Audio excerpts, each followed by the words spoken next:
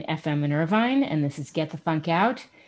Standing by to join me is Mayika Mulit and Maritza Mulit, and they're joining me to talk about their book, which is fantastic and receiving lots of praise. It's called One of the Good Ones. Welcome to the show. Hi. Thank you for having us. I saw you on the Seth Meyers show, and I'm like, okay, I love them. Yay! We were so nervous. You really? I mean, your energy was fantastic. And which one of you, did you work on the Seth Meyers show? One of you? I'm Maritza. I was an intern at NBC News and a news associate, which is like a fancier intern. So I was working at 30 Rock for a few years, so would see the Seth Meyers folks. Right. I'd probably be a little nervous myself. I mean, but it was a great conversation. Yes, it just totally flowed. It's so interesting because since Maritza used to work there, we were like, okay, this can go many different ways. Maritza was ready to say, like she knew all of the best places to cry in. So it was wonderful places. Oh no. Under so-and-so's desk, really in the closet. Exactly. Oh God, that's crazy. Well, when did you both decide you wanted to become this sister duo and write together?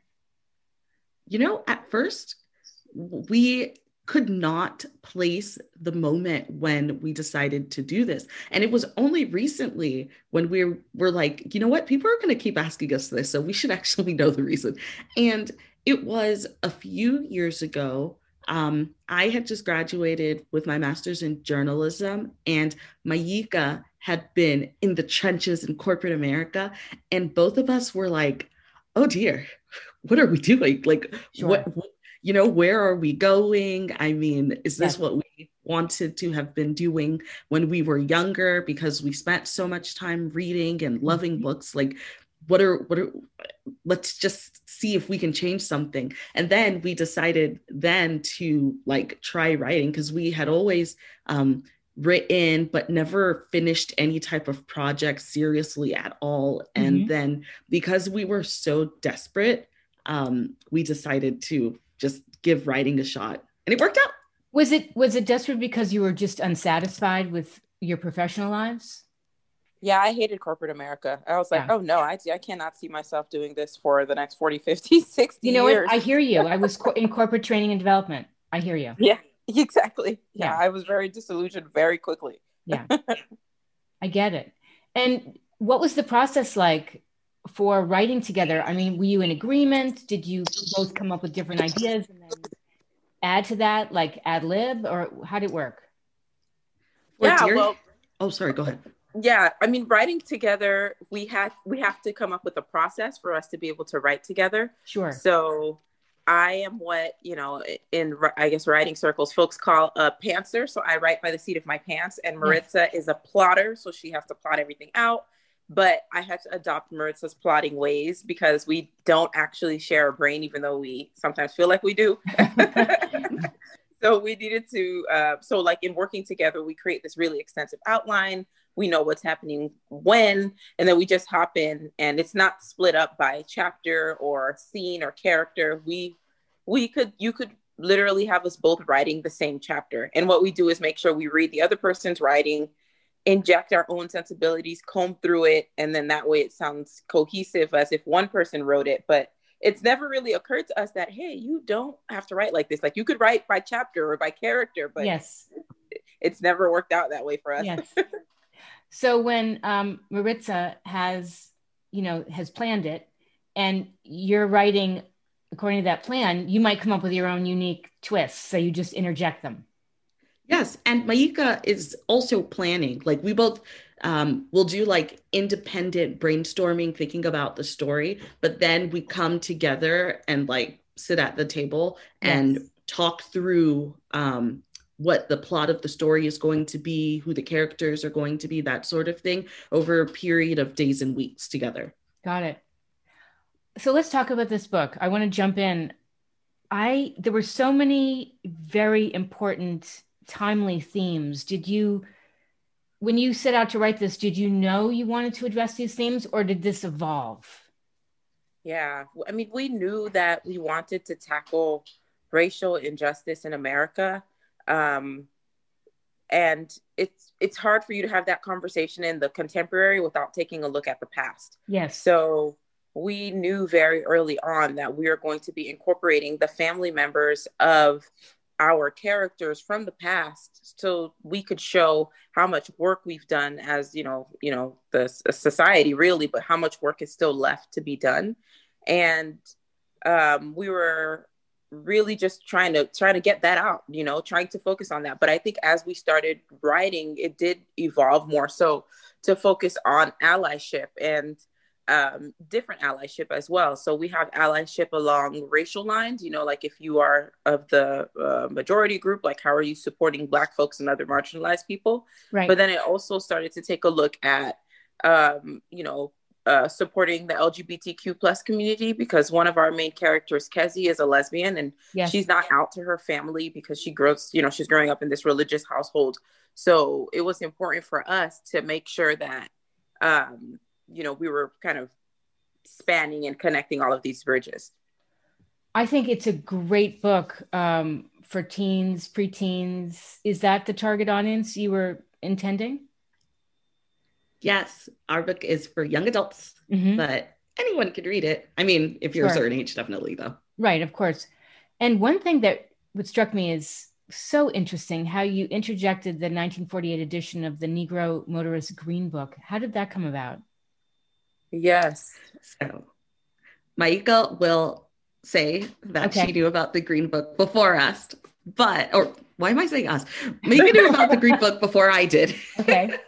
But a few years ago, I heard about the Green Book for the first time. And even though it wasn't a surprise that such an artifact would have to exist, it was still interesting to me that the Green Book and other products like it had to be around in order for Black people to travel a little bit more safely in this country. So when we're thinking of what our next story could be after our first book, we thought what if we had a story where we incorporated the Negro Motorist Green Book, because we were just so drawn to this item. Yes. And like Maika mentioned, because you can't really have conversations about race and prejudice in the contemporary times without looking to the past and how things have been set up.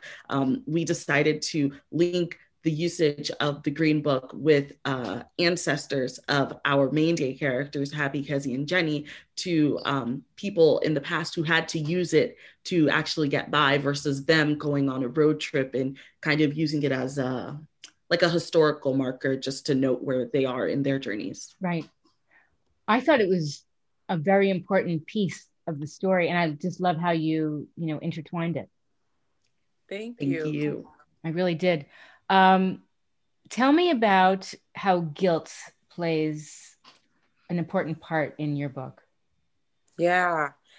I mean, so this story takes place after 17 turned 18-year-old Kezi Smith ends up dying under mysterious circumstances while attending a social justice rally. And, her sisters, Happy and Jenny, are essentially, they commemorate her because Kezi was a history buff. And in addition to being a history buff, she had this really big YouTube channel and YouTube presence.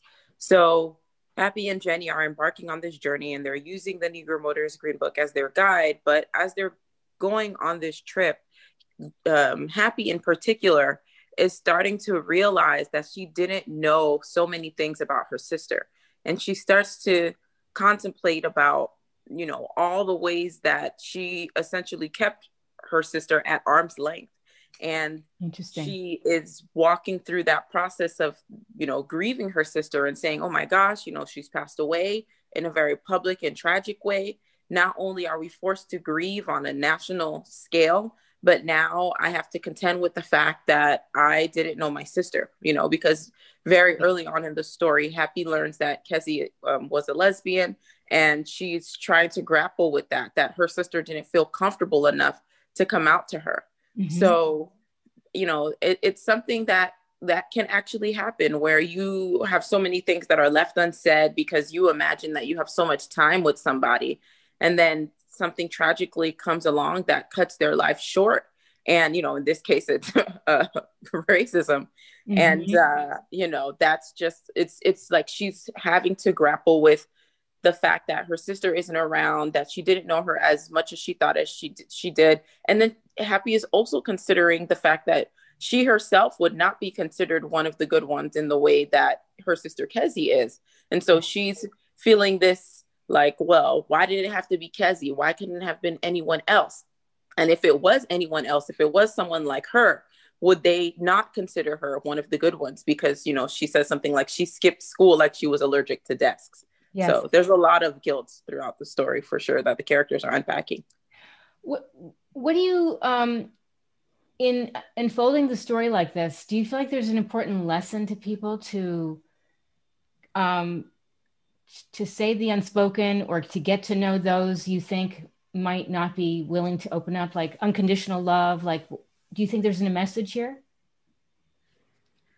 Yes, I think that One of the Good Ones shows you that you have to earn someone's trust. Mm-hmm. Like, people aren't going to just automatically open up themselves and be vulnerable with someone without that person earning that trust, without proving that they deserve to have it. So yes. You should try to show that you are open, that you are welcoming, that you are accepting, so that you can have like the best relationship possible that you can have with your loved ones, because you don't know how much time you have with them, honestly. Right. Did I read this correctly? Did this story come about or begin to come about after you lost your grandmother? Our great aunt. Our grandma's still here with us, thank goodness. Yes. So what happened? Yeah, so we were at the funeral of our great aunt, our grandmother's sister, and we were walking at the cemetery and looking at some of the names on a mausoleum wall, and we literally just were frozen in place because we saw a name that we recognized, and it was Trayvon Martin's. Yes. And I mean, he became a household name all over the country, and it was a topic and an issue, an event, a person who really hit home with us, because we are from Miami, and like the schools that he went to, those were our home schools if we hadn't gone to another school. And like, it just was a very difficult time, you know? So we were struck by, like, you know, seeing the name of this young Black boy who was killed just in such a terrible public way, whose killer didn't face any true justice. And just being there, really, it really stayed with us. And then, because we are the two older sisters of four women, and we're four sisters who are very, very tight, we decided when we were writing One of the Good Ones to write from the perspective of a girl, a Black girl who would lose her life in such a terrible public way, and explore what that does for the family members who are left behind. Because it was just a few days ago that Sabrina Fulton was, releasing a picture of Trayvon Martin and wishing him another happy birthday. You know, like, life goes on for the loved ones of these people who leave us too soon, and they have to contend with, you know, moving forward without someone they thought would be around for a very, very long time. So it was definitely an incredibly hard book to write, to even talk about still now. But it was just very important for us to do this, you know.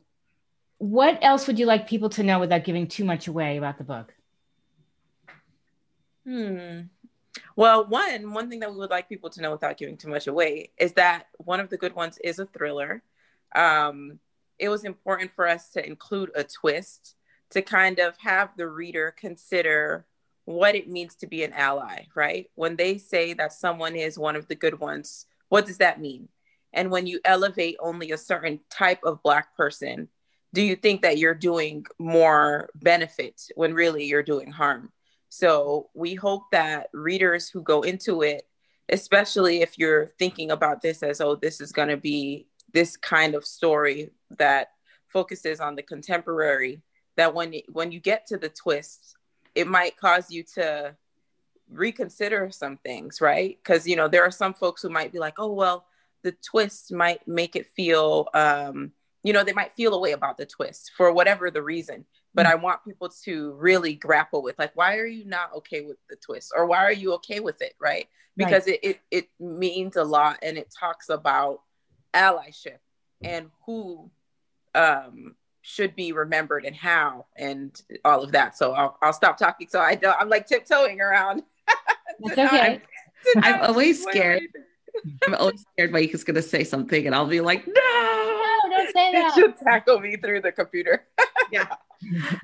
Something I would want readers to know is that doing research for one of the good ones was actually pretty fun sometimes. We learned really interesting facts about Black history that we had never learned about in school, about like Black cowboys and like an all Black tank battalion that was very consequential in World War II and was like in very major battles and stuff. Mm-hmm. And it was really cool. Maika learned about Stagecoach Mary. I know that's her favorite fun fact to talk about. And we were able to inject some of these interesting tidbits throughout the story. And since it's fiction, we were able to, you know, kind of put a twist on it or make it our own thing too. But we hope that people read about what happens and then get inspired enough to do some more research on them.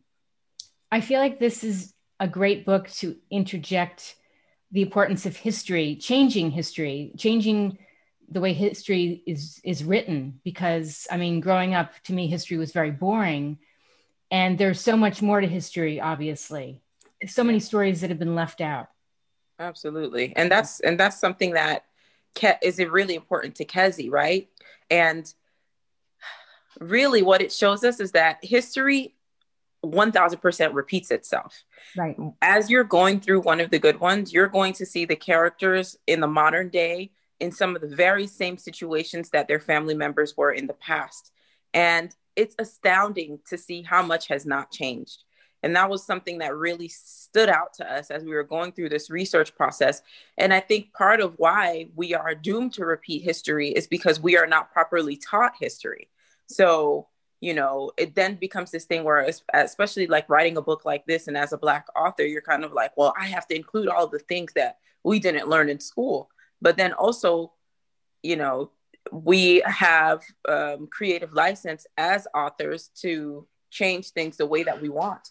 Right. But, you know, it's really important for us that people see how much has changed, how much hasn't, and why it hasn't, and how even on an individual level, you still have power to make a change. And it's just, you know, going through this process, talking about the book, seeing things develop in our society these last few months, it's been a very surreal process. But I hope that, you know, one of the things that Maritza has mentioned before is that people don't just buy books like these, that they actually read them, right? Like, you know, the summer of racial injustice, as it's being coined, even though these conversations have been around for so long, sure. People were like, oh yeah, I'm going to post my Black square. I'm going to buy these books.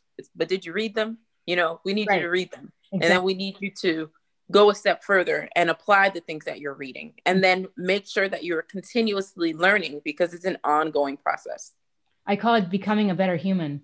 Exactly. Yes. Exactly. I really do. I did a segment late last year on this other show I do, and the theme was becoming better humans. What can we do, you know, to become better? Because we have so much to learn, you know. And we can always be better. Right? Well, do you find that you, I don't know how many, you're probably giving a lot of talks, a lot of Zoom talks, but I feel like you're inspiring young writers, young female Black writers. That's a powerful place to be. Yeah. We're so excited about having the opportunity to do that, to serve as an inspiration.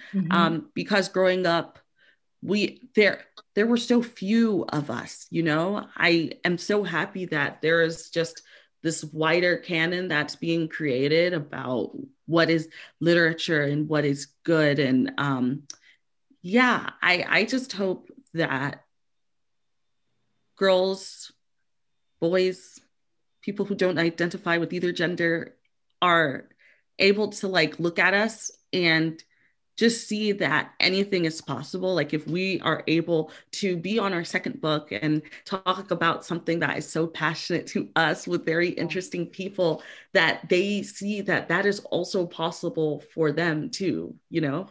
Yeah, I feel super strongly about that. Like I actually tweeted something about that like a few days ago, and saying how, you know, the first author that I ever saw in real life was a white man. And I was in high school, like sophomore, junior year. And it was totally mind-boggling to me, because he had attended our school. It's Brad Meltzer, by the way, but he's like a mentor of ours now. But he had gone through our school, and it just made me feel like, oh, wow, if somebody who walked through these, you know, walls could become a published author, then I can do it too. But I didn't, you know, see myself reflected in him physically, because he's a white man and I had hair at the time. But now, as you know, as a Black woman, I'm just like, I know that there are young Black people specifically who are listening to us and who get to see us be our goofy selves, who get to see us talk about serious things, also injecting humor, because, you know, that's the life that we want. Like, that they see themselves reflected in that and think, you know, I don't have to be the literary author who talks about things like this. I could speak in my regular tone, write about things that matter to me. Yes. And that there are people who like it. Exactly. Yeah. Yeah. I want to touch on the fact that, are you both getting your PhD right now? Yes. Yes. What? You hear the laughter. It's like to laugh to keep from crying. You remember that the beginning of our conversation talking about how we want to avoid corporate work and life. Yes. But we just happen to be on the same time frame. I'm a first year PhD student in education at the University of Pennsylvania, studying the best ways to enhance literacy practices in early learners. Great. And, yes. And I'm a PhD student at Howard University in their Communications, Culture, and Media Studies department. I'm really interested in representation in media. Of course, this is our our second semester of our first year. So who knows if the research interest will change, which apparently, you know, it can totally happen. Yes. But yeah, it's so nuts that we decided separately, like, we're going to apply, not telling the other. And we're like, oh, we got in. Oh, we're starting at the same time. Oh, you didn't tell each other? Yeah, it was kind of like it was just kind of like, well, I think I want to do this. And, you know, we had talked about it, and we're just like, you know, are we going to do it? And then eventually we were like, oh, crap, we're studying for the GRE. Oh, we're filling out these applications. Oh, we're begging people to write us letters of recommendation. And then it all just aligned at the same time. Amazing. I mean, I could see you both teaching an amazing course, whether it's high school and college or whatever. Maika's a TA now. I'm a TA too, but Maika's more of a TA type of person. She like teaches classes and she's awesome. Yes. Yeah. And we love learning. It's an opportunity to just learn for some years. That's really cool. You bet. Yeah. No, obviously you're teaching just online. Yes. So I try to make it as engaging as possible. Like I tell my students, I'm like, I'm sorry, we're in COVID university right now, but we're just gonna make it work as best we can. So, but it's, you know, it's been difficult, and there are definitely, like last semester, I think my class is mostly freshmen, and last semester was a lot of freshmen, you know, their first semester in college, and they thought they were going to be off living this free life, and here they are at home with their parents walking across their Zooms. So I had to, like, you know, just one day I scheduled, I was like, let's just have a gripe session. Like, let's get things off your chest, because I know that this is not happening anywhere else. And I know, because I'm a student, and some of my professors, I was just like, please help me stop.